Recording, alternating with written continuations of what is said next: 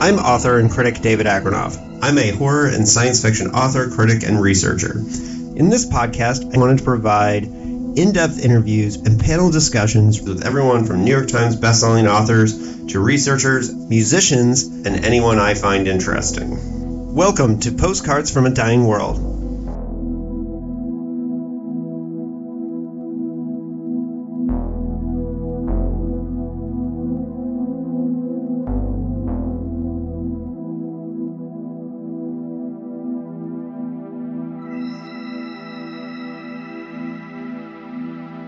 Hello and welcome to a special episode of Postcards from a Dying World. I have already been nerding out with Ray Nayler for a little bit about Philip K. Dick, but we're here to talk about his work and his debut novel, Mountain in the Sea, which at this point in the year is my favorite read of the year, one of my favorite reads of the last couple of years. I'm David Agronoff.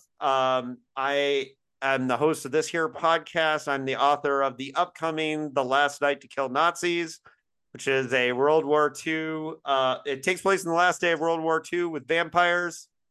And I'm doing a book tour for that, so I have to promote that in Southern California with Cody Goodfellow and John Shirley in San Diego, LA, and Encinitas, September 14th through the 17th. So I definitely want to see folks out there for that, and we'll have fun, cool stuff to give away there. But on to the show proper. Ray Nayler is a longtime columnist with Asimov's, correct? You've written a lot of columns for Asimov, and not columns, but I've written a lot of short stories for them. I also wrote one editorial for them. Yeah. Okay, you've been in Asimov's a lot. I know that, and that's one of the ways that most people knew you before this book hit the streets. And let me tell you, the buzz already about Mountain in the Sea is off the charts. And I heard so much buzz about it that I went into it cold. I got the book without knowing a single thing about it. I just knew that I heard the buzz. And I recommend that people read it that way. If they can pause and come back, I suppose, if they trust me.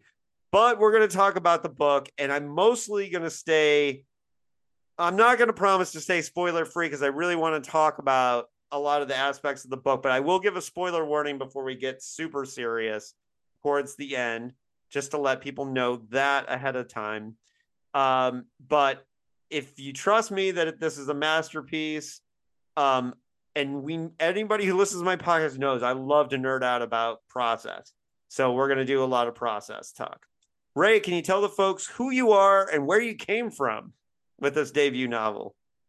Yes. So let's see where to start. I was born in Quebec, grew up in California, in the San Francisco Bay Area, mostly in Fremont, California, which is kind of a part of Silicon Valley, South Bay.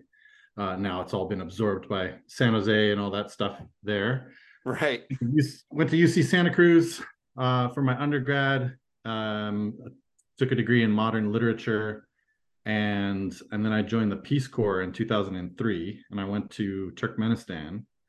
And from 2003 to 2022, I basically lived overseas, either as a Peace Corps volunteer or afterwards working in some international education programming. And then after that, I joined the Foreign Service in 2010. And The Mountain in the Sea comes out of my work in the Foreign Service in Vietnam on the Con Dao archipelago where the book is set.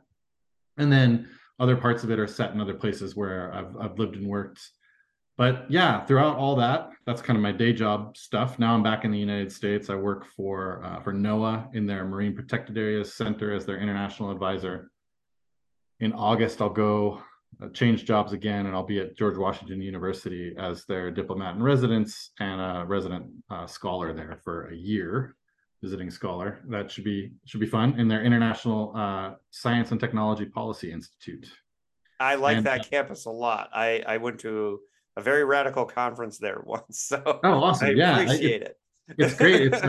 It's down sort of downtown, and the nice thing is it's not that far from my daughter's daycare, so it shortens my sort of commute and stuff. That'll be good. But yeah, I first published in Asimov's in 2015, And that was my first science fiction publication. But before that, I wrote a lot of crime fiction and noir and a lot of just everything, poetry, travelogues, lots of stuff. Ever since I was 16, published my first novella when I was 25. So it's kind of been one of these things where a lot of people know me as a science fiction writer, but I've got 30 years of writing in general under my belt. So I didn't kind of come from nowhere in 2015. But what happened was I had been writing in other genres. I had never written anything science fiction. I got a science fiction idea and I decided I would write it. The idea was pretty simple. It was just the idea that if we live forever, it wouldn't matter very much because we can't remember anything that happened like 40 or 50 years ago very well. So we would just be these drifting kind of 80-year chunks of knowledge that moved, forward through time and slowly lost the memories of things that had happened to us a long time ago. And the story was called Mutability. I followed my own policy, which is I submit to the top magazines first because, if you're going to get rejected, aim high. And I submitted to Asimov's, and Sheila Williams there decided to publish the story. And so after that, I started publishing in Asimov's and then Clark's World, Analog as well, Nightmare and Lightspeed, and the Magazine of Fantasy and Science Fiction. I think I've had maybe somewhere between 25 and 30 professional sales. And then I started writing The Mountain and the Sea in 2019. Now, before we get into how you got into science fiction, do you consider yourself a science fiction writer, or did that just kind of happen? And do you still consider yourself just a writer? Because I know some people kind of, bristle at the time. We know Philip K. Dick had a hard time with the concept of science fiction writer and had to kind of accept it at a certain point. Yeah, I mean, I wouldn't say that I bristle at it. I have a lot of respect for science fiction, and so I don't think that it's anything. I don't think there's anything bad about being called a science fiction writer. I don't take it as an insult. I don't feel limited by that. And I certainly didn't start out as a science fiction writer. And I'm not a science fiction. I would say this. I may be right now very much a writer of speculative fiction because I do write some horror and other things as well. I also continue to write mainstream short stories and published a few in the last few years. But I'm largely writing in the science fiction genre because that's kind of where my mind is right now. And well, you're damn good at it. Thank you. Thank you. But I'm not a science fiction reader. And I think that's what makes me a little bit different as a science fiction writer. And I don't mean that I don't read science fiction, but that science fiction probably only accounts for between, say, 2 and 5% of my writing intake, most of which is science writing, nonfiction, and like other things. And when I read fiction, I'm largely reading like mainstream kind of stuff right now. But I mean that changes over time. So I'm not as like genre knowledgeable as I would like to be sometimes about things. And there's big holes, in my sort of science fiction knowledge. But I'm also like really aware of not wanting to copy people accidentally and not wanting to absorb too much. So I do sort of protect myself from that, I think, by staying outside of the genre as much as I can in my reading habits. So yeah, I mean, I'm sort of neutral about the term. What I don't like about it is, well, it's like anything else. A qualification is always sounds like a qualification, right? So science fiction writer just sounds like it's less than simply writer because it implies that there's other things that you can't do. And I don't like that part of it. I don't like to feel like I'm being pigeonholed. At the same time, I don't buy any of the negative stereotypes about science fiction that kind of float around. So I'm not hurt by being called a science fiction writer. Well, John Shirley, one of my mentors in Cyberpunk Legend, he doesn't read science fiction anymore either. Hasn't in a very long time. Mostly doesn't read fiction very much anymore unless we push them and say, like, for example, your book is one book that I told him, I was like, John, you really got to read this. And for example, but and I think that sometimes that whole like trying to be conscious of not wanting to be derivative of what everybody else is doing is a strong pull to that. But who were your early influences in science fiction? Who were the ones that you read early in your life, or that you feel like, kind of got your brain thinking speculatively in general? Well, I mean, I wasn't in general thinking speculatively, so it's kind of interesting, right? I mostly started writing like noir and kind of crime fiction and Right. detective fiction. So if I was going to say who my big influences were, it was like Patricia Highsmith, Dorothy B. Hughes, Raymond Chandler, um, people like that. And they sort of remain Dashiell Hammett, right? And they sort Mm-hmm. of remain my influences as a writer because I think that I think that some of the best writing sentence for sentence has been done in crime fiction, in American crime fiction, especially. And people like Dorothy B. Hughes is really hard to beat, especially if you're talking about like free and direct discourse and this kind of like amazing things that she's able to do with point of view and some of those things that I still go back and sort of study. Like reading the beginning of her book, The Expendable Man. There's like this moment where you're like, holy crap, Right. about 40 or 50 pages in, where all of the weird things that are going on suddenly click for you, and you realize what she's done with point of view. It's really amazing. So I kind of, writing wise, that's been my school of a sort. And then, but when you're talking about like science fiction writers, James Tiptree Jr., right? Alice Mm-hmm. Sheldon. I mean, I I really admire the writers who really cared about atmosphere and style a lot. Not style over substance, but like the use of style as a way of telling a story. I really like Gene Wolfe, and this is kind of since I've started writing science fiction more. Um, Philip K. Dick, I grew up reading. Mm-hmm. But when I started reading, I had an odd kind of journey into science fiction because when I started reading as a little kid, my mother was very much like a classicist, and she really wanted me to read Shakespeare, and she really wanted me to read like the canon. This is like when I was 6, right? So when I read science fiction, she was like, "Okay, well, you could read science fiction, but you're going to read 20,000 Leagues Under the Sea. You're going to read like Wells, and you're going to read all of these like classics." So I was a kid in the 80s reading stuff from like the late 19th and early 20th century more than I was reading the other stuff because my reading was sort of dictated for a long time by my mother's interests in guiding my reading. And I'm extremely happy for that because I feel like I got very grounded in that science fiction before moving on to the sort of American golden age stuff. Right. So I have it gives me a bit of a different sort of idea about what science fiction is and kind of where it comes from. Like a little bit less in some ways parochial, I feel like, than people who grew up on the American stuff and the pulps only and don't see back past that to Poe and all of these sort of antecedents to the genre, Have you read which I much? also read a lot.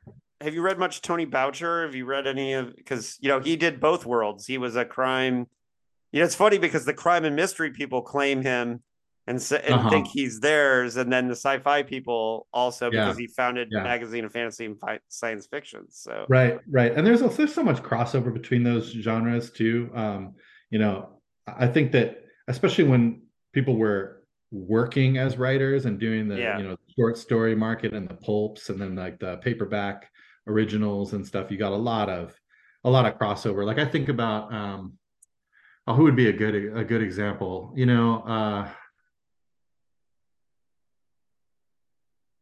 Fritz Lieber, right? yeah, There like he could almost write in any genre. I think Ray Bradbury is another mm-hmm, example. Like he totally. always had the feeling of writing just genre. Like it sort of crossed over wherever he wanted it to go, right? It could be a little Mm-hmm. detective-y, it could be a little more over here.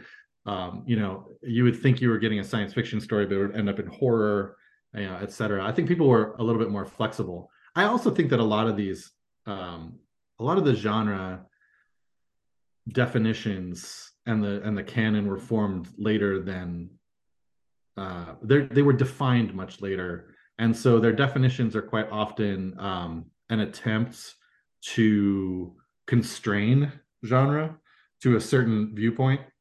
So if you sort of listen to some of the descriptions of what golden age science fiction was, it actually doesn't include something like 80% probably of the writers who were working in golden age science fiction, right? There's no good definition of what was really going on unless you reduce it to just a few of the figures in a big field. Well, without Tony Boucher too, we wouldn't have Philip K. Dick, because it was him wandering into Dick's record store to buy opera records and them talking, which really, like, Phil had so much respect for Tony because he had gotten to the point where he thought sci-fi was kid stuff and he didn't want anything to do with it. And then Tony Boucher says, oh, well, if you want to write science fiction, on Thursday nights, I teach the $1 class. And by the way, that house has a plaque outside of it in Berkeley if anyone wants to go visit it, which is really cool. But anyways, on to this book. Let's get into Mountain in the Sea, because I think we got a good idea of where you came from writing-wise. It sounds like that reading background was a huge part of what, got you interested in being a writer.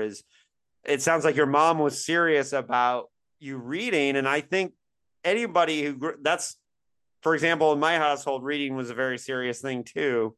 And I think those of us who grow up with that serious reading often want to try our hand at this. We want to do it. Right. So you were writing short stories, but do you remember where the inspiration for Mountain in the Sea came? Were you looking for an idea to expand into a novel, or was it a short story that kind of just kept growing in your mind? How did it start?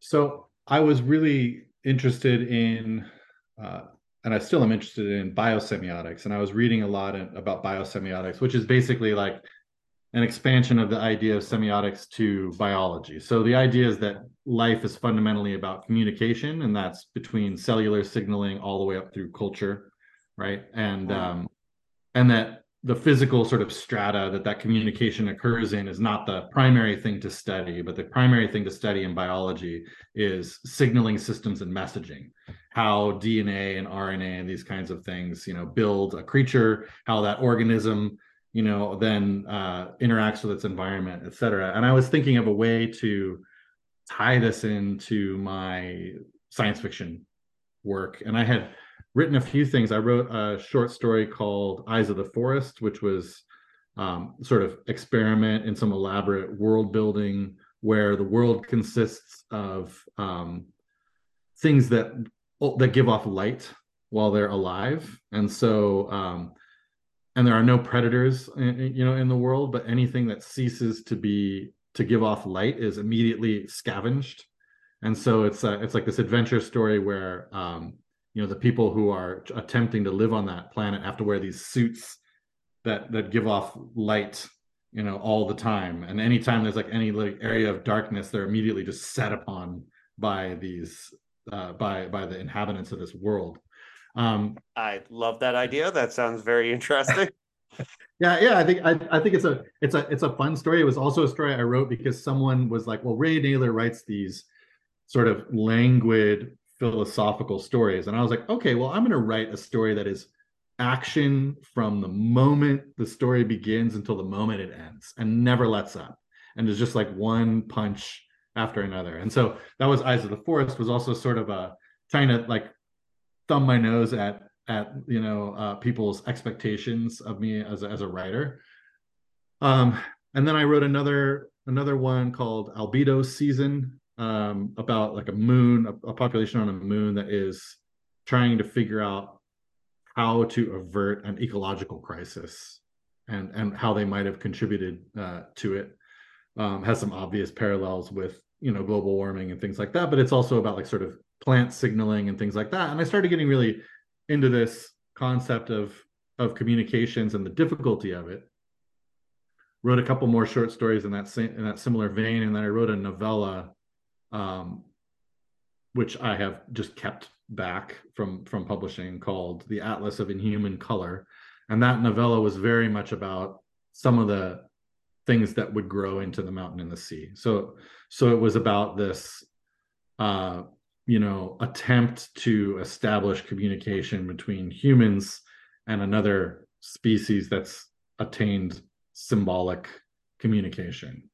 Mm. So in the mountain and the sea, it's an octopus. I don't want to give too much away because I may use this novella later, but in the Atlas of Inhuman Color, it's a very different thing. But in fact, the main character of the Atlas of Inhuman Color, I recycled so much of them into Ha, the main character in the mountain and the sea, that I had to hold it back because I would need to now go back and rewrite that protagonist to make them different from Ha. Gotcha. Yeah. Well, and it's interesting because we have very different backgrounds, you and I, but like where our minds meet in this book, kind of it's funny because a lot of the things that you feel in this book and you express in this book are things that were very near and dear to my heart as far as like views. But it's funny because and I think it'll become clear to people as like we go on in this discussion, but I just want to give a little bit of my, where I come to this novel from, because I mentioned this in my review, and I think this is important for how I took the book, is that, I'm a hardcore militant vegan that came out of the vegan straight edge punk rock hardcore movement, and got into things through bands like Earth Crisis and Vegan Reich and stuff like that. And like in the late 90s, there was this novel, Ishmael by Daniel Quinn. I don't know if you've read it. But okay. So I kept thinking about Ishmael a lot when I was reading your book.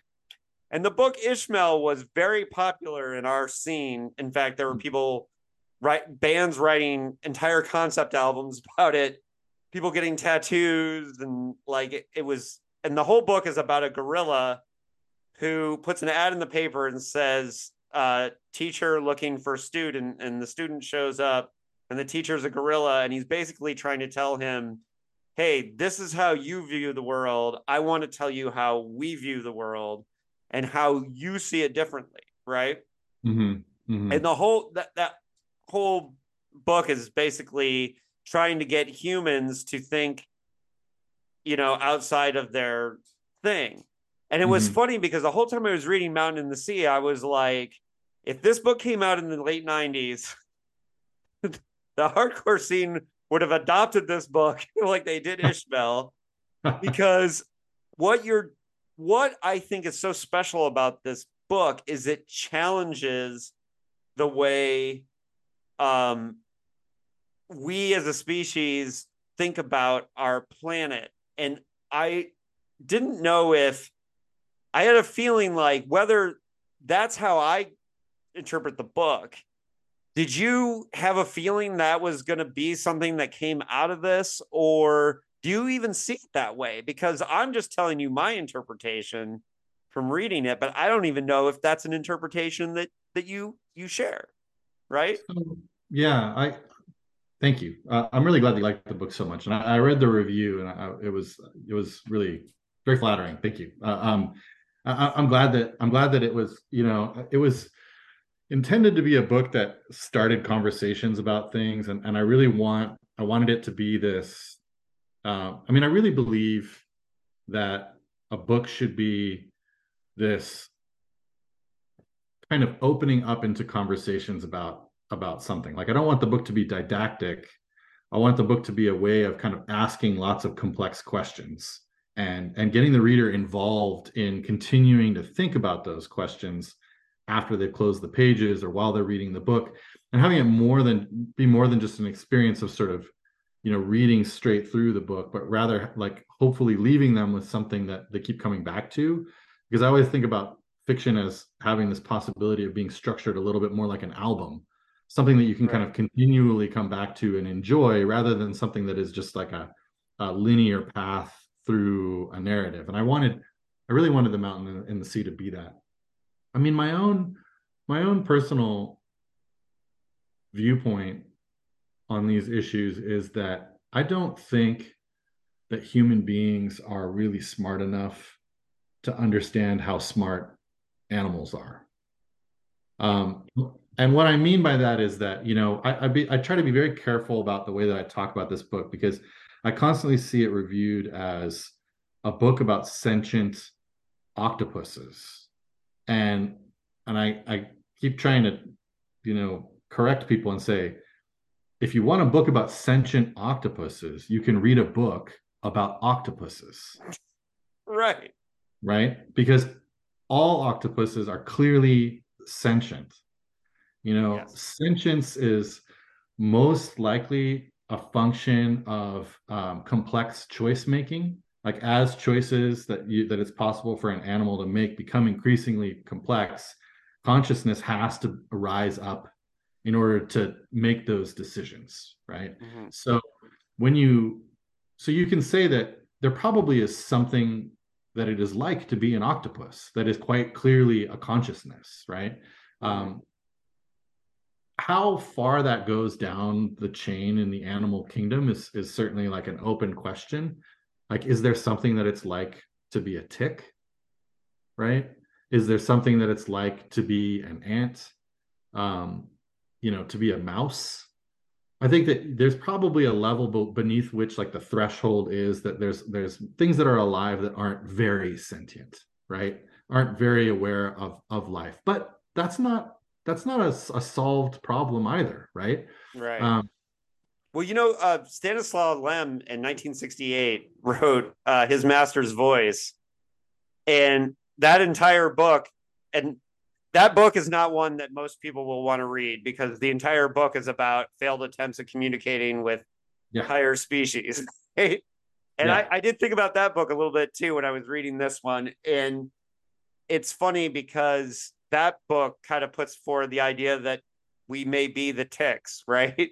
And we yeah, don't, yeah, and that book is basically just we tried and we can't.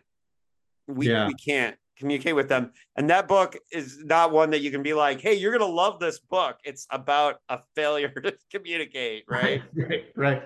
right. I actually like so Stanislaw. So Liam, I usually read in Russian because I'm bilingual and speak Russian as well. And Liam, I usually read in Russian because his Polish originals are well translated into Russian. So I try to That's kind of fascinating. That's challenge great. myself. Yeah, and those two languages are quite close. So a lot of the structures are going to be similar and stuff. And so I think you get closer to Liam by reading him in Russian than you would in English. But I haven't read that one in Russian. I have read Возвращение со звезды, Return from the Stars, right? Okay. Which I think is a brilliant one. And I'm then jealous of your ability to do that. yeah, yeah, it's and then Invincible, right? Непобедимые. Yeah, Invincible. About the spaceship that gets it's basically he invents nanotechnology Right. in this like 50 years before anyone was thinking about it. It's quite extraordinary because it's like this really good description of how sort of nanotechnology evolves out of larger technological structures, right? It's fascinating. But so yeah, I think it's for me, what I wanted out of this book was I was always like one of these kids who was not so much asking the question why as asking the question how, right? Mm-hmm. Always been really interested in like the details about how things are done and how they happen. And I think that's what attracts me to science. I've always been really attracted to science, although that's not what I ended up getting my degree in. It's not like that path that I pursued. It's always something I've been interested in because I'm really fundamentally interested in like the difficulties of things and the technical details. And my father's a hardware engineer in Mm-hmm. Silicon Valley, and our whole family practically was sort of saturated in that engineering problem solving era of the 70s, 80s, and 90s and the aughts in Silicon Valley. He's now retired, but he was a part of all that. And I would watch these first contact movies and I would read the books, and I would always come away a little bit cold and think, well, you know, that's great and it's very creative and I appreciate that, but I don't think it really attacks the question of how communication occurs and like the embodiment of meaning and all these things that we know about the difficulty of communication. And so I wanted to write a book that was more about the the difficulties of that, but not to the point of his master's voice, like saying that's fundamentally impossible. I mean, I do think that Lim was very embittered by the environment that he was writing in as well, in many ways. And he does, you know, I've read some of his like essays and commentary. He was extremely dismissive of American science fiction, but he also just was living in a very depressing situation of you know, communist Poland and like the Eastern Bloc. And so the way he sees the world is very grim, and it comes across. I'm a little more. I will say though that in 115 episodes of this podcast, when I read Lem, I usually read him in Russian, is the best humble brag on this show yet. I got to say, that's going to go down as. But back to what you were saying about communicating with animals and the level of animal sentience. For me, I had a situation where I became vegan 30 years ago. It just happens to be that it's my 30th anniversary was last January. Oh, and when I first became vegan back in 1993, I did an internship at Farm Sanctuary for a summer because somebody suggested to me, like, hey, if you're serious about this, like put your activism into, you know, and now there's farm sanctuaries all over the country, but at the time there was one, right? And when I went there for the summer, when I first became vegan, like I didn't really eat vegetables and I had to like learn how to re-eat because like I had a terrible standard American diet. But one thing that happened to me there was, now they had these cows that got massive because they weren't killed when they got to slaughter size, right? And they became enormous. And they had this whole herd that all hung out together. And there was a cow there named Jackson, who was kind of like this patriarch of the herd. And when Jackson died the summer I was there, he had a spot where he would go eat hay every morning that was like Jackson's spot. And the day after he died, all the cows like gathered around his spot and they started making this sound that I will never forget. And I admit at the time I wasn't locked into being vegan. But when I saw that, it changed everything about how I saw the animal kingdom, basically. When I saw cows mourning, when I saw them having this horrible reaction to their friend being gone, right? And not being there. And it just changed everything for how I saw things. And I'm wondering, because you do such a great job in this book of highlighting, and you said it with like octopus, like if you want to see their sentience, just read about octopuses. Did you have a moment where the sentience of non-human animals became a more like something that you had to write about, or something that you really wanted to express, because you do so beautifully in this book? That's a really moving story about the cows. Sorry. I think that no, I really I thank you for that. It's actually really it reminds me that a lot of the ways in which we think about animals, we probably think about them because they are so often pushed into these extraordinarily distancing industrial processes. So we don't see them as animals. We just see them as a product. And if I can have permission to kind of digress a little bit. Absolutely. Yeah. You know, I would say that it's your book we're talking about. Thank you.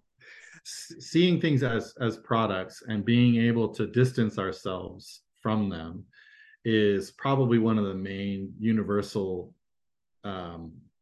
flaws in modern society, is that we're able to push so much of our consumption and the underlying sort of structures that produce those products of consumption away from us, and we don't have to feel for those things or have empathy for them. That that that lack of involvement and that lack of connection to the things themselves, right, that we are consuming, and the ways in which they come into, like, they come past that screen of ignorance and then into our world for consumption is a huge part of the problem. And the part in The Mountain and the Sea that's about the AI fishing vessel, there's a part during that where there's a character who's enslaved on this AI fishing vessel, and this you will find out early in the book, so it's not really a spoiler. But there's a part in which he sort of meditates. One of the other characters meditates on the fact that once he had a normal life in which things like being enslaved on a fishing vessel were not popular and were not possible, and then he fell through like a hole in the Yeah. world into this other place where that became a possibility, and he became a slave on that fishing vessel. Arguably, one of the big themes in the book is really about trying to get beyond that veil of ignorance and become involved in real ways in what's real, in what I'd like to sort of push on people as the new realism. Like, we have a concept of realism that's based around things like, oh, well, maybe you don't think this is good for you, but it's expedient, so it's going to happen anyway. So don't question it, right? Or like ChatGPT is a really good example, or some of our other uses of AI or any sort of mechanization that takes jobs. It's like, well, it's just, be realistic. Like, these things are going to happen, and so you're just going to have to get used to it. I'd say that flipping that, what realism really is understanding that there are fundamental limits to what the environment can bear, right? And that animals have things like consciousness and feelings about their lives, and that a lot of the things we don't care about, nevertheless, do not cease to be worth caring about, right? Like, we may have abstracted ourselves from the fact that we just tear cows' bodies apart and consume them, but that doesn't stop it from happening somewhere, right? From being real. And I think a new realism would be something like what William S. Burroughs suggests, right? In The Naked Lunch, seeing what is on your fork when you put it into your mouth, and taking that as a wider metaphor, like recognizing what the consequences are of your existence on this planet, right? And recognizing your attachment to the ecosystem and the environment. These are not hippy dippy sort of concepts. Like, this is real, right? Like, Yeah. your plastics consumption has an impact on the environment. All of these things have an impact, and anyone who has a pet knows that it's totally possible to communicate with animals. We do it every day. That they're woven into human society in fundamental ways, that they have a being, right? That they have feelings, they can be hurt, they can feel fear and pain, they bear psychological scars from things that happen to them. They have complex interactions with one another. Like, we know these things. We just don't know them when it's inconvenient to us to know them. We forget them, and we push them away from ourselves. And I think, we need to live in a realistic manner, and a realistic life is one that actually addresses what we're doing to the planet and what its consequences are, and not just shoving those aside. And so it's the communication with animals has to come across this barrier of what we've done as a species, right? And that's sort of talked about in the book as well, is like, how would an octopus see people, right? I mean, people are a species that rips octopi out of their homes, right? And the quote in your book is, "We're monsters to octopuses, hunters, destroyers, killing their relatives, laying waste to their world." I had this ready. And they are monsters to us. Their motivations inexplicable, their minds totally alien. Yeah. And that part, I mean, I quoted it in my review because it stopped me dead in my tracks, because it's a thing that's not new or like mind bending to me, but it's awesome to see it in a science fiction novel because I don't always see it there, right? Yeah. Yeah. And I hope other people who maybe don't have those thoughts all the time get their mind open to those types of thoughts by reading this book. And on that, I would ask the question, and I don't know if this is a great segue, but I think this book has a lot to say about what it means to think and to communicate. And I think in that sense, and believe me, I think the foundation of storytelling, and anybody who listens to 114 of my podcasts is already saying these words because I say it all the time. Parallels and reversals to me is storytelling. Parallels and reversals. And one of the parallels in this story is all the AI stuff with the animal stuff. Like, this book is talking about what it means to think and to communicate. And you couldn't have known that orcas were going to start sabotaging boats in Spain.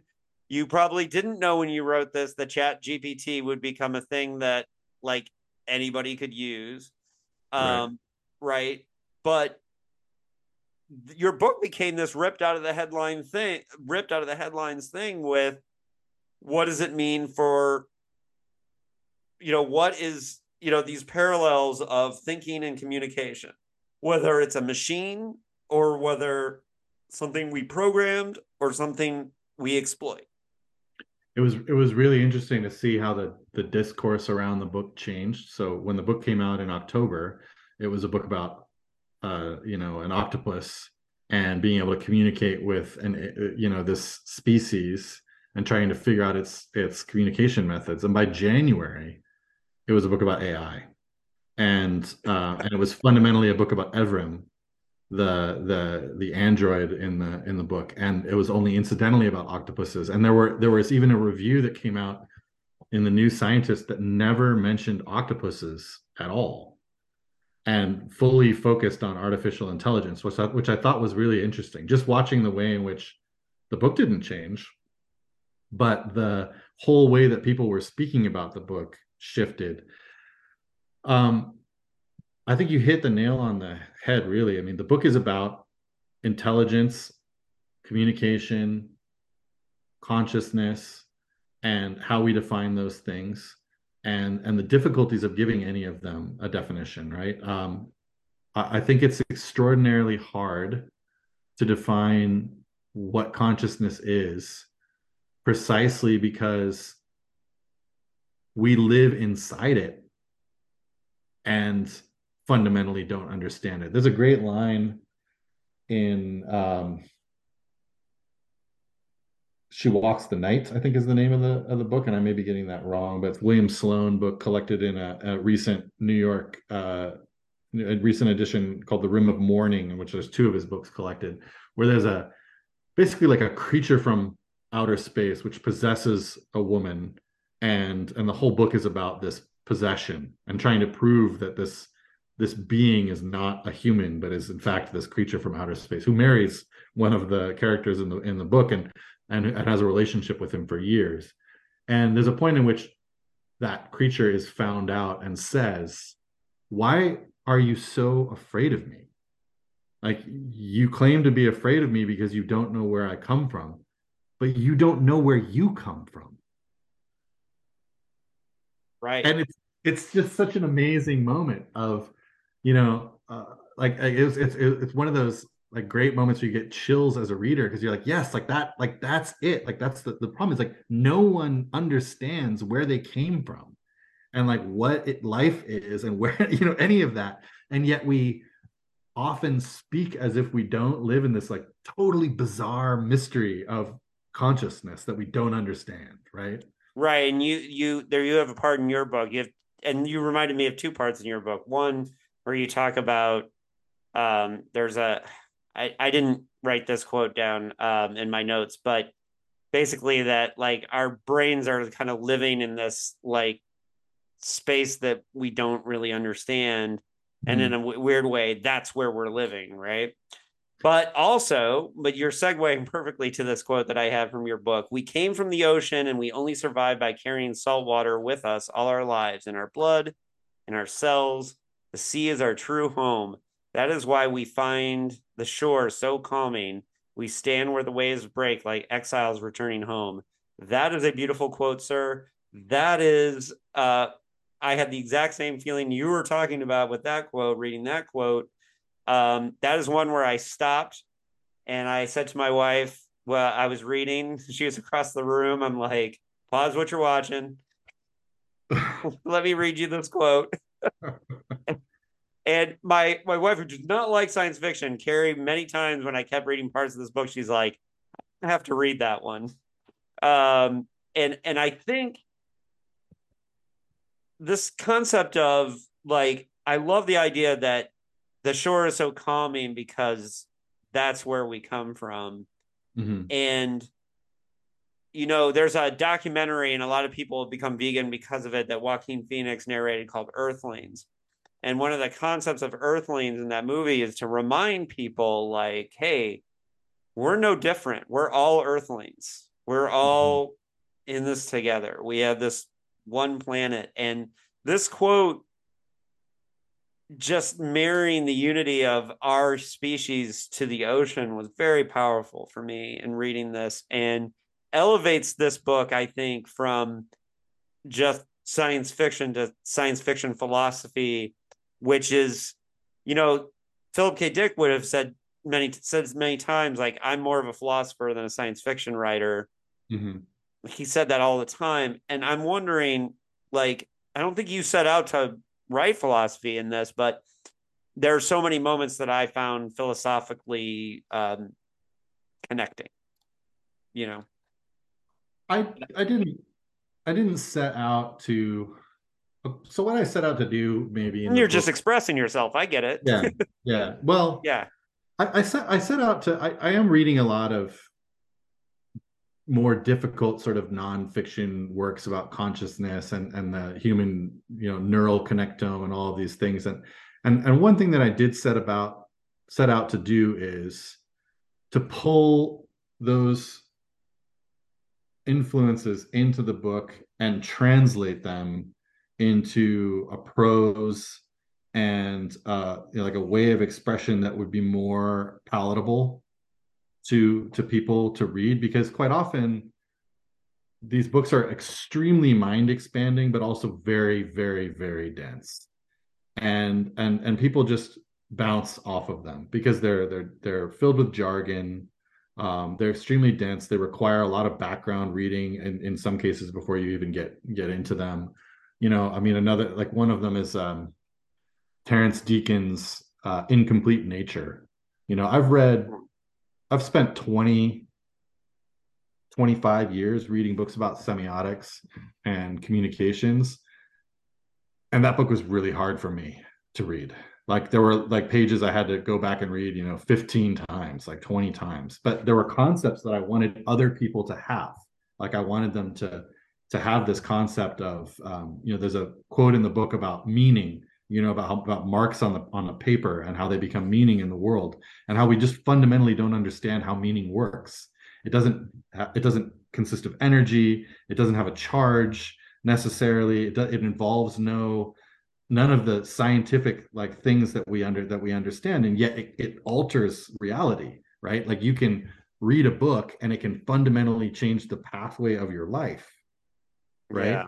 And yet it didn't put anything in you, right? Physically, Right. it all occurred in some weird space that we don't understand well.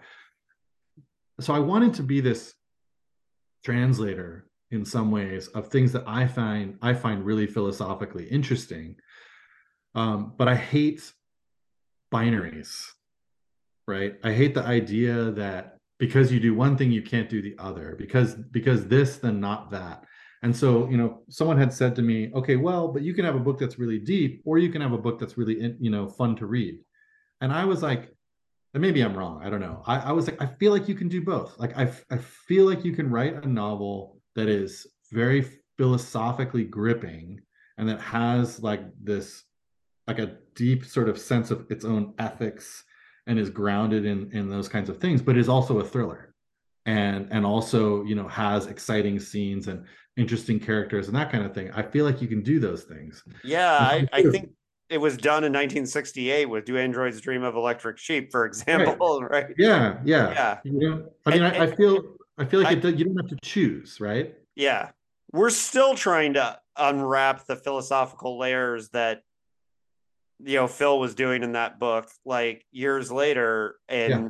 And, and that book's very hilarious at the same time. So you can do it. And I Yeah. think with this book is very entertaining for me. But at the same time, I find it entertaining to just have my brain stoked in that way. Yeah. Yeah. So for me, that was enough. But I will say, another feeling that this book gave me that I thought was really important is, and doing 30 years of animal rights activism off and on, and having been somebody who's been trying to raise the alarm bells about climate change since 1993, believe me, I've had a lot of moments of dark nights of the soul Sure. and this book has characters expressing like how fucking hard it is to live knowing how bad it is. And I Mm-hmm. just recently read Raw Deal, which is the Forbes reporter's book about the meat industry. And Mm-hmm. it's funny because I didn't need to know any of that. I'm already converted. The choir Right. has been preached to, but I wanted to get the latest information. And there were parts of it that were just really hard to read because also this woman's just justifying like why I'm still eating all this stuff.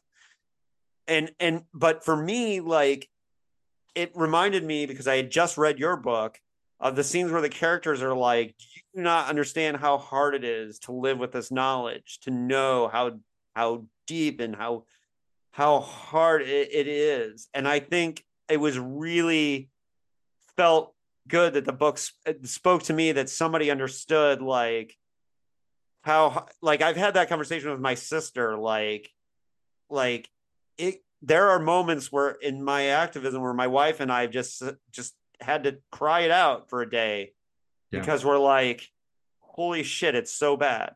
It is so bad. And so your book expressed that, and I just wanted to thank you for that. I don't know if you have any. I talked a lot. It's not really a question. I appreciate that it's more like a conversation. I like that because honestly, I sometimes come out of these podcasts feeling like this awful sense of just having spoken too much, which I get when, I feel like I'm like dominating a conversation, and I'm very aware of like that, Well, I you know. am here to hear from you. So Yeah, I mean, but yeah, I I think this deep sense of alienation from a society that's clearly like built upon some really weird stuff, right? Is yeah. natural in people. And I think that we don't give ourselves often enough space to deal with that. I grew up feeling very much like Ha. Like Ha is, has huge pieces of me in her, right? And I mean, Right. all characters are like that. And Altan Setseg was my sort of, way of commenting on also on like other ways I feel about communication and things with people. But I would tell people say like, well, how could you live overseas for 20 years? And I said like, well, the interesting thing about living overseas for 20 years is that for 20 years I was a foreigner, and I felt like a foreigner, of course, in all these situations. And I struggled, for 15 of those years to just learn Russian, which is an extraordinarily difficult language. And I hammered away at it and chipped away at it and said thousands of stupid things and said things wrong and made mistakes and still make mistakes and did all of this like stuff so that I could do things like read Stanislaw Lem in Russian, right? Or And read come and War and brag on my Peace. podcast about it. Yeah. Right. Exactly. Those are hard won skills that came with tons of embarrassment and feelings of like alienation. And there's almost nothing I think in life more humiliating than trying to learn a foreign language. You really get a sense of how shitty you can feel, especially when you're in an interaction with someone who's not really that interested in helping you communicate, right?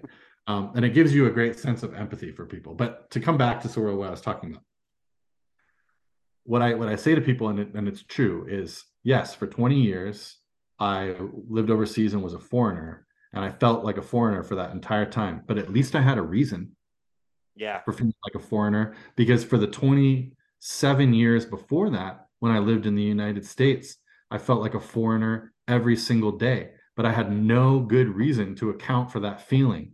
And so I felt like there was something wrong with me. And at least the moment I ended up in Turkmenistan as a Peace Corps volunteer and no one could understand what I was thinking, and I was completely different from everyone around me, I had a reason for being completely different from everyone around me. And it actually felt good to be a foreigner finally, because I always had this like sense of like, you would start thinking too deeply about things and you'd be like, wait a minute, what the hell is going on? Right. Right. like like why are we doing this? Like what is this thing, this like structure that we live in? Like, why are we behaving this way? It's totally bizarre. This moment where you felt like all of a sudden everything around you was made of glass and you had just fallen through a panel of it into some bizarre like sense of like what the fuck is elementary school, and what am I doing on this playground with these like kids like hucking balls at each other's faces? Like, how is this civilization, right? And then you come back to it and be like, all right, like let's just go, you be like the other kids and it's normal again. And that feeling of being pulled outside of life, and kind of looking at it from this abstract perspective, which I think is part and parcel with writing and wanting and being an artist and being a writer and all those things. That part of that is like this sense of abstractedness, like this ability to like withdraw oneself a layer back or two layers back and look at things critically in a way that allows you to put them together in interesting ways and show them to other people. I think that's a part of creativity, but like that's also like a part of just our general feeling, I think, that of alienation that we don't confront enough, right? And so part of the Mountain and the Sea is like really asking this question about like, well, how well do we actually communicate anyway with one another? There's a great, and I hope that everyone who listens to this podcast will go and read it. There's this great uh, psychological essay. It's sort of an early study in sociology called "They Saw a Game," and it's a brilliant piece of writing because it's actually very beautifully written. It's and I'm forgetting who the authors of it are. It was published in the 40s, I believe, and it's about a football game between Yale and it's not Yale and Harvard, but it's two Ivy League football teams, and the game gets really violent. And it becomes an infamously violent game, but it's filmed, so they have a record of it. But the two psychologists or sociologists go around and ask different people who watched the game what happened and who was to blame for the violence and like the chaos on the field.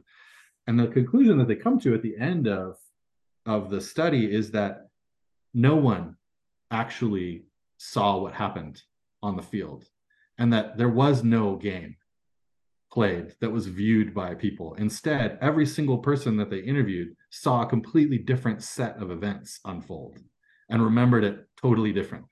Hmm. And trying to reassemble all of those points of view back into reality just didn't cohere, right? Sounds like American politics right now. Right. It really does. It really does.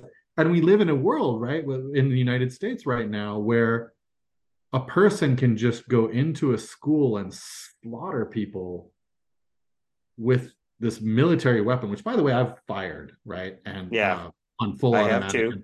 and I'm well acquainted with, and it's a murder weapon. It That's what it's absolutely for. is. Yeah. It's what it was designed for, top to bottom. And but it's so disturbing to me that we're so abstracted against that kind of like that, again, that sort of veil of ignorance, right? That we're able to pull that straight up to our faces as a country, have these children butchered, blown to pieces, and do nothing, right? Well, and and I'm going to segue on the power of science fiction, and I'm kind of also promoting the next episode of this podcast that comes out after yours. which is we're doing a debate on the best science fiction novel of 1968. I've already recorded it. And in that year, John Brunner wrote the Hugo Award-winning novel that year was Stand on Zanzibar, which predicted mass shootings as a part of the Rat Pack mentality of what would happen with overpopulation. And he nailed it, unfortunately.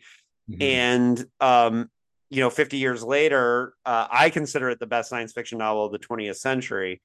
We got a lot of 21st century to go, but one of the best science fiction novels I've read of this century is Mountain in the Sea. And what it does, similar to what Brunner was doing in Zanzibar, is try to extrapolate what our future will look like based on what we're seeing today. Yeah. And one of the things that you talk about in here in this book, and it's funny how you talked about how it changed with the AI, there's a part where this kind of Elon Musk figure of AI is talking to a group and has this hilarious, to me, I laughed a bunch reading it, speech about, what AI means to us and why we have all these guilt fantasies about AI rising up and killing us all. And it's partially because we, in the quote at the part of it is, if robots don't rise up, if our creations don't come to life and take power we have used so badly for so long, what we fear isn't that the AI will destroy us, we fear it won't. And it's like this idea that imagining like the Terminator is this scenario of like, well, look how bad it got, so we need them to kind of come get us. And this character is kind of suggesting that it's like a revenge fantasy. And it's such an interesting point that, and I know you're writing this from the perspective of this character who does not think like you do, right? But it was such a fascinating part of the book because I think it is so curious for us to think about what all the robot apocalypse novels that like the AI is coming to get us things like, and you hear people all the time, even the godfather of AI just recently was on the New York Times podcast saying like how dangerous ChatGPT could become if we give it too much power. It's the godfather of the science, right? Yeah. And go ahead. No, I'm sorry. I didn't mean to interrupt you. No, I was done. I talked too long. You know how I'm trying not to. I really believe that's what it is. In fact, I think that there are two different kinds of dystopian sort of apocalypse fantasies. I think one is the like humankind getting what it deserves, right? From the world that it has done horrible things to. And I think that's one strain that we really see a lot of in, say, like mid-century up until now, apocalyptic fictions, is like us being forced to confront what we've done, and then that guilty. I wrote one of those. Right. I mean, and I'm like, let me be very clear. I am not denigrating this genre at all. The other one I think is really interesting is, I'm proud of that book, but yeah. the reclaiming of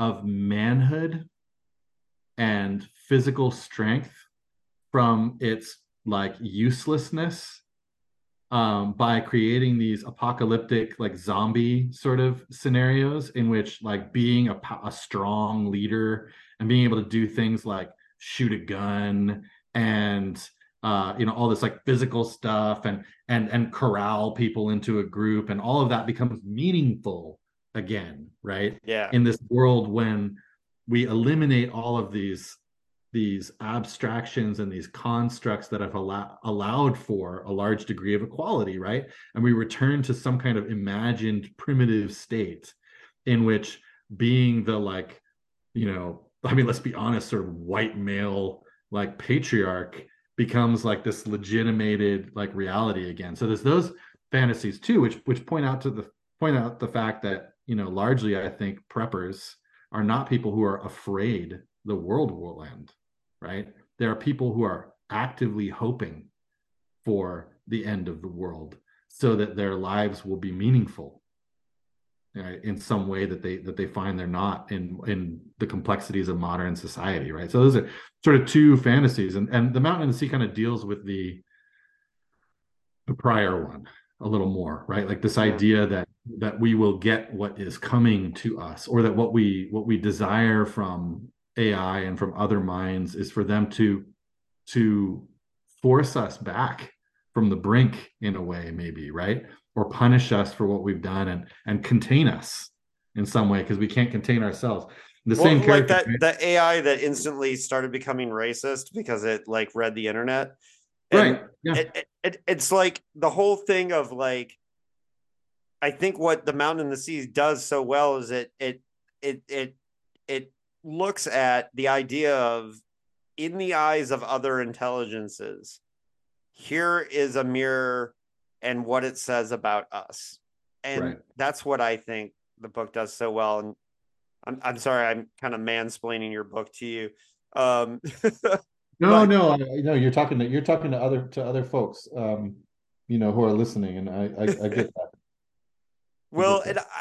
I just think that's what it does so well. And I'm so excited that, well, it just it's funny because I told you I went into it cold. I didn't know anything about the plot or anything. Like Mhm. I just kept seeing people I trusted on Twitter saying this book's amazing. This book's amazing. So I put it on hold at the library, and I got to buy my own copy so I can read it multiple times. But I put it on hold at the library, and when it showed up, I was like, I didn't even remember why I had put it on hold, which is my system, by the way. So I go into books cold. I'm like, I knew I had a reason why I read this or wanted to read this. Now it's here.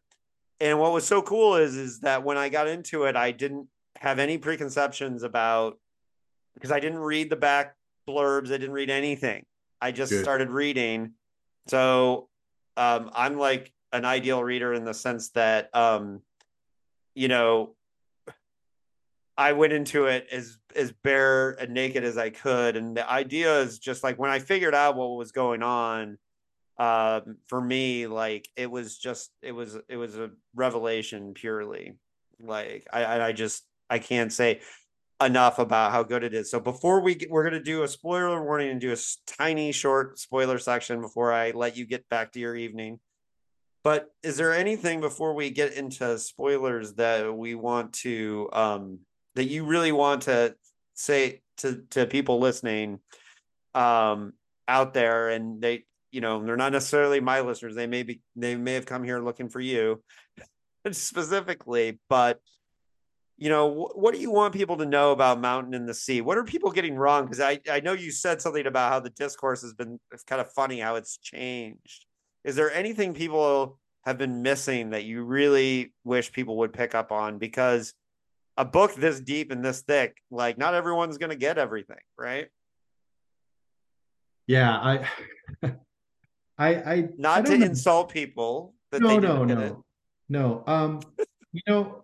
I'll just put it this put it this way. I will not talk down to my readers. Yeah. If there's one thing that I fundamentally believe as a writer, and maybe this like will tell you whether you'll love or hate my book, is that a book is truly a conversation between two people, one writer and one reader, and both of those people need to come to that conversation with a genuine interest in participating in something new and creating something new together. And so when you say that you came to it without preconceptions, I've said before that the way I wish everyone would find The Mountain and the Sea is like on a beach with its covers ripped off and no idea of who had written it or anything, just these pages with just its content there. Because the marketing and all that stuff, it's extraneous to the text. So if as a reader that's what you want from a book, I think you'll find it rewarding, but that's not a guarantee because it may not be for you. But for people like you who really enjoyed the book, I would say, like, very honestly, like, and not meaning this in any sort of cheesy way, I'm so glad that you liked it because I wrote it for you, Mhm. right? This book has an audience, and that audience are the people who react that way to the book. And there has been a good number of them. I mean, I've gotten a lot of really nice letters from people, saying that they were moved, and that's a huge compliment.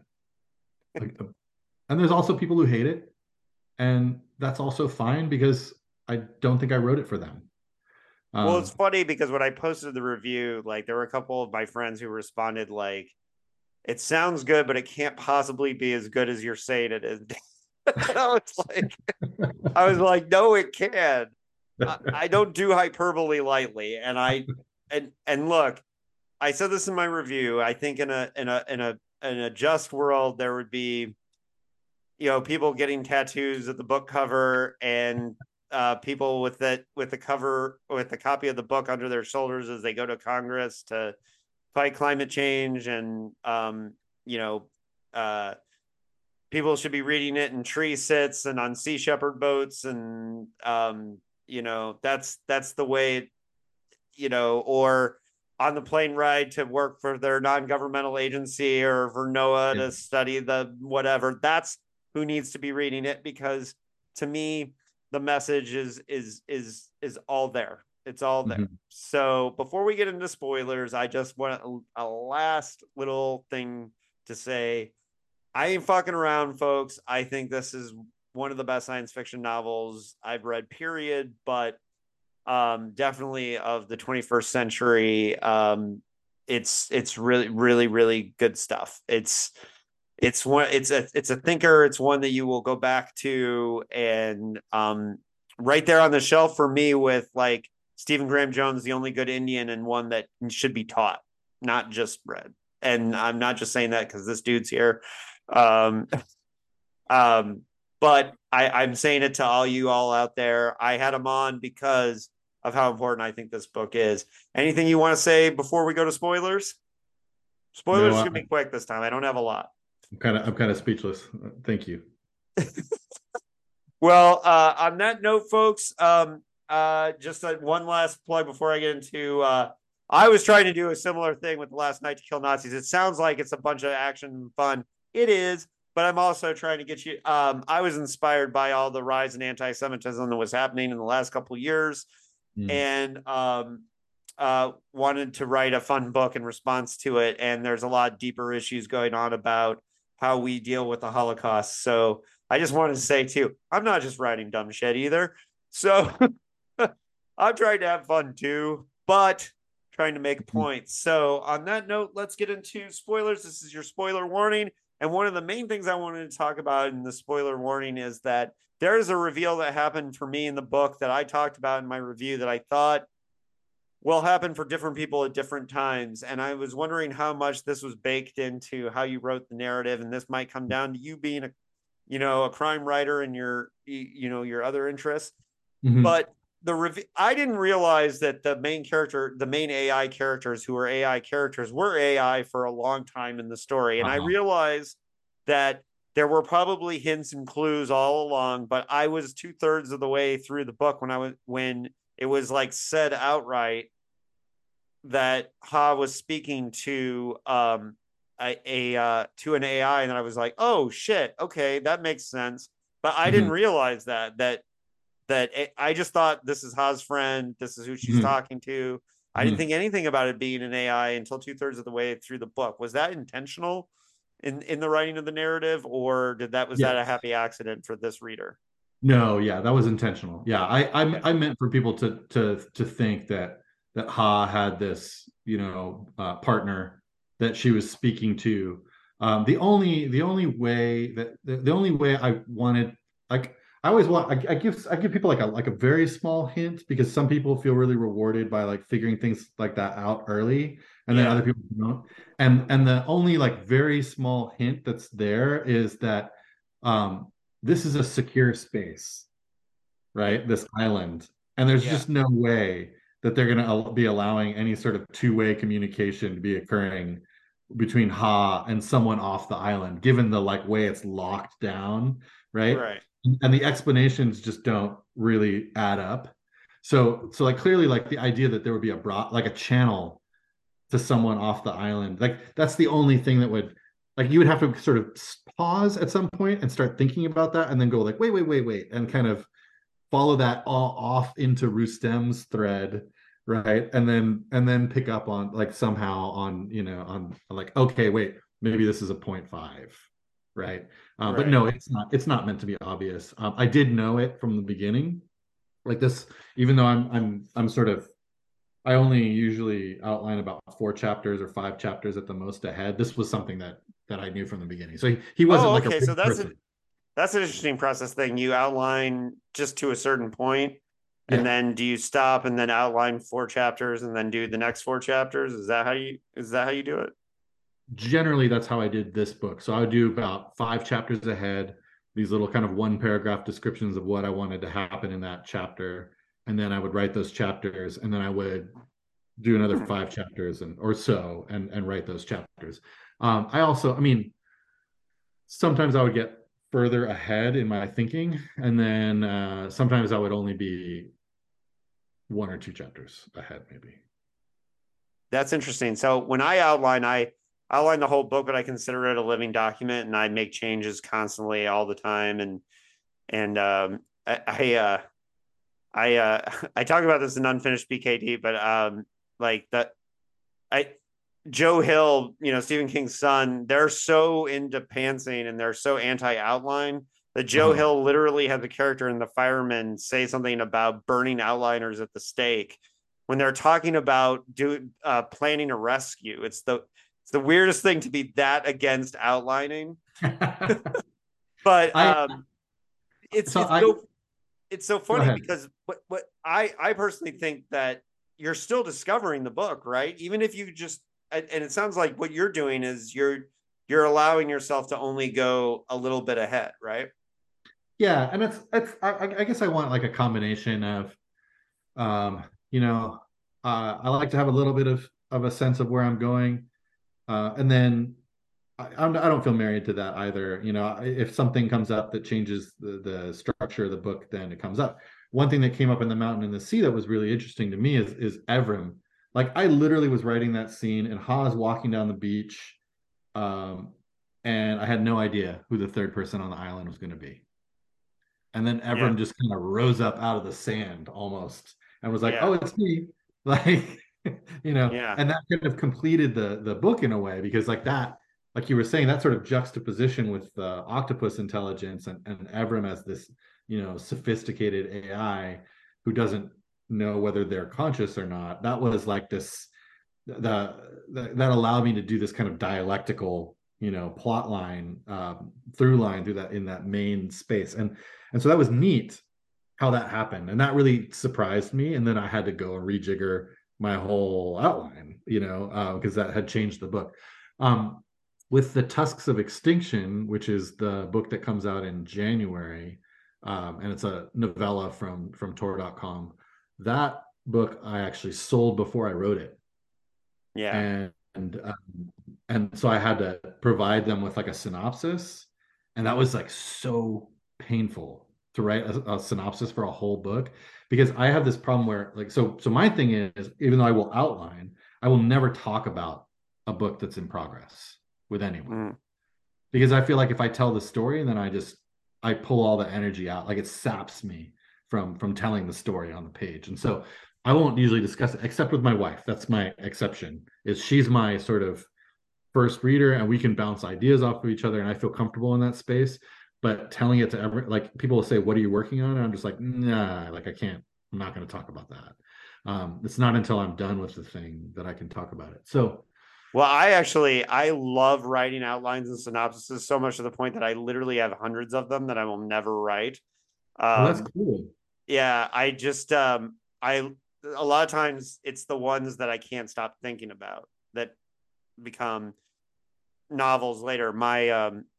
Um and this novel was nominated for the Splatterpunk Award for Best Novel, but my ecological dystopia Ring of Fire from Deadeye Press, that was one that I thought about for 15 years. I outlined it probably 13 years before I wrote it, and then it's just one that never went away. I just kept thinking about it, having ideas. And then I realized I had to do a lot of research for that one. So like when I was about a year out is when I got hardcore about the research, but I tinkered with that outline off and on for 15 years. And then there's some where I'll outline them in a day and then never think about it ever again. And then it's funny, just the other day, there was one I outlined 15 years ago I hadn't thought about. And at one point in that time, but somebody said to me caused me to go look for it and say, maybe I should write that one. Mm-hmm. So you never know. But I enjoy outlining. But so back to Depends, Mountain right? on the Sea, because this is why we're here. The multiple characters, and when you decided you wanted to have the characters that were on the AI fishing vessel, and you kind of had to switch POVs and all that, did you put much thought into kind of having a rhythm for that? Because I find when I do multiple characters, I have to establish a rhythm, like I'm going back to them every certain number of chapters or something. Yeah, I played around with that rhythm quite a bit. So I did in the editing process change the chapter orders and do some things to get that right. So I had my beat that I was kind of going through, and then I went back and sort of syncopated it a little bit more because I wanted the reveals to occur in a slightly different order. And some of the when I say reveals, I also mean sometimes like philosophical stuff. Like I wanted to get to like a philosophical point sometimes a little earlier in the book in one of those three tracks that are in the novel. So I played around with a little bit of that, and then when I gave the book to my agent, when I got the agent, for this book, and then Seth Fishman, who's really fantastic, and he read it, and we did a little bit of a rewrite as well, because he wanted to see some things like wrap up differently and tie together. And he was great about pointing out some things that I could link up that I hadn't even thought about. And then I also redid some of the chapter order. One of the things that I did, for example, was like in the first draft of The Mountain in the Sea, Rustem doesn't show up until like chapter 10. And so I pulled that back, and I think it's chapter 5 that he shows up in now. So No, it makes more sense to introduce another character that much earlier, because then it establishes the character for. yeah, exactly. And so, I'm quite often like really unconcerned with like dramatic arcs. I feel like they just like I try not to think about them too much because I don't want to, burden myself with that. And I Well, don't really agents and editors are good for that too, so that will yeah, remind you. yeah. So I'm in that process right now. I just finished my second novel and gave it to Seth, and then he read it, and now he's giving it back to me with some of his like comments. And so I'm in that. And again, it's nice. Now we're in a more trusting relationship because it's the second book or third book, really, including Tusks of Extinction. And so it's nice to be able to bounce that off of him. And I feel like, one of the things that I've learned as a foreign service officer and just in my day job in general is you need to allow people to do what they're good at. And so, quite often Seth will say like, well, what do you think about this kind of like thing? And I'll say like, well, you are a literary agent, and this is clearly like what you are good at. And so what I want to hear is, what do you think about this? Because I know what I'm good at, and that's not it. Right. Like, but part of that is, his understanding of the book from a readerly perspective is superior to mine because, when you're writing your own book, you're both writer and reader, but you're a weird reader. Yeah. Your own work, right? You can't feel sometimes the gaps. Right. And I usually try to pick an ideal reader in my head. And here's a weird trick I do, which is I have a friend, Mark Rothenberg, who's one of my oldest literary book talk friends that we talk about books. And I often think about Mark when I'm writing, because I think about like, and it's dangerous sometimes to think about one person, but for me, like every once in a while, I'll think to myself, I'll imagine Mark sitting there and being like, that's too on the nose, and Mark will give me hell for it. And a lot of times things go away because, or things get fixed or things get better. And I sometimes send him messages and say, a couple of years from now, you're going to be really excited about something I just did. Like, Interesting.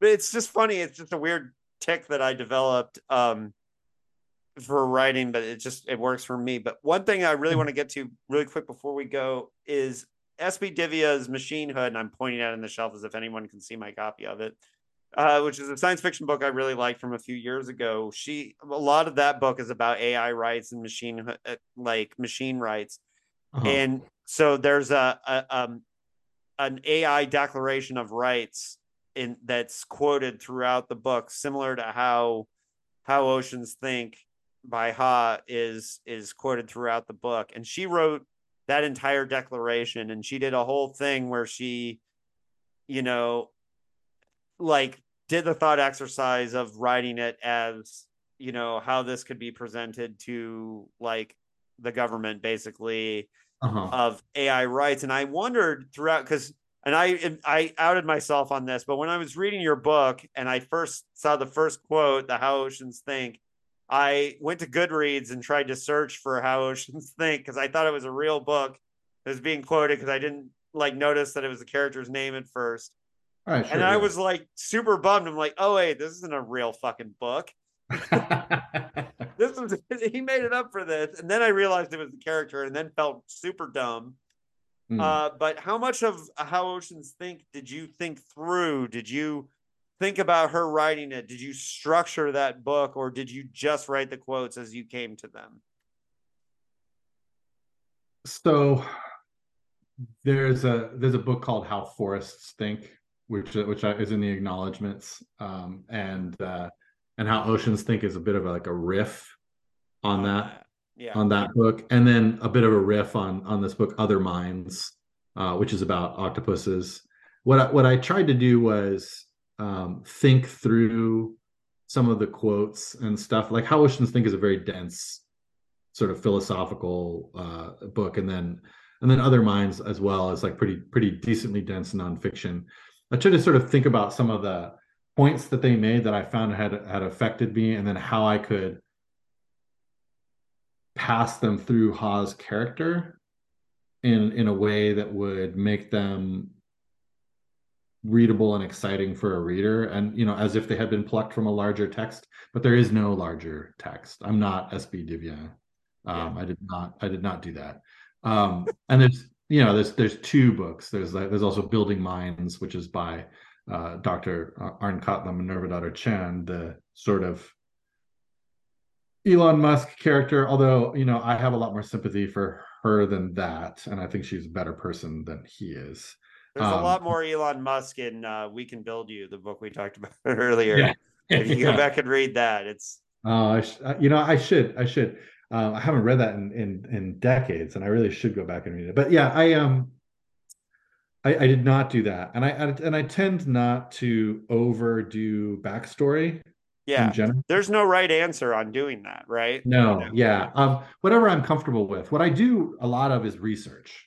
So in order to write a book, I probably read 100 books for this book, at least. Yeah. And that's about typical for me. And then with Tusks of Extinction, which is like half this long, it literally was still like, I think I read 60 books to write that book. And it just goes on like that. But the research is really pleasant to me. I love it. I love learning new things. And being a writer is such a great excuse to learn a bunch of like stuff that no one else gets to like dig into. It's Right. wonderful. I had that experience with Ring of Fire was one of my favorite research experiences. And it's a long story, but something that I got involved with was because I live in San Diego and I'm a big football fan. And I was somehow, because I had this activism experience with environmentalism and animal rights, when the Chargers were threatening to leave, I suddenly was like the only Charger fan that had activism experience. And I suddenly got involved with like trying to keep the team here, and Uh-huh. ended up at a meeting at the mayor's office.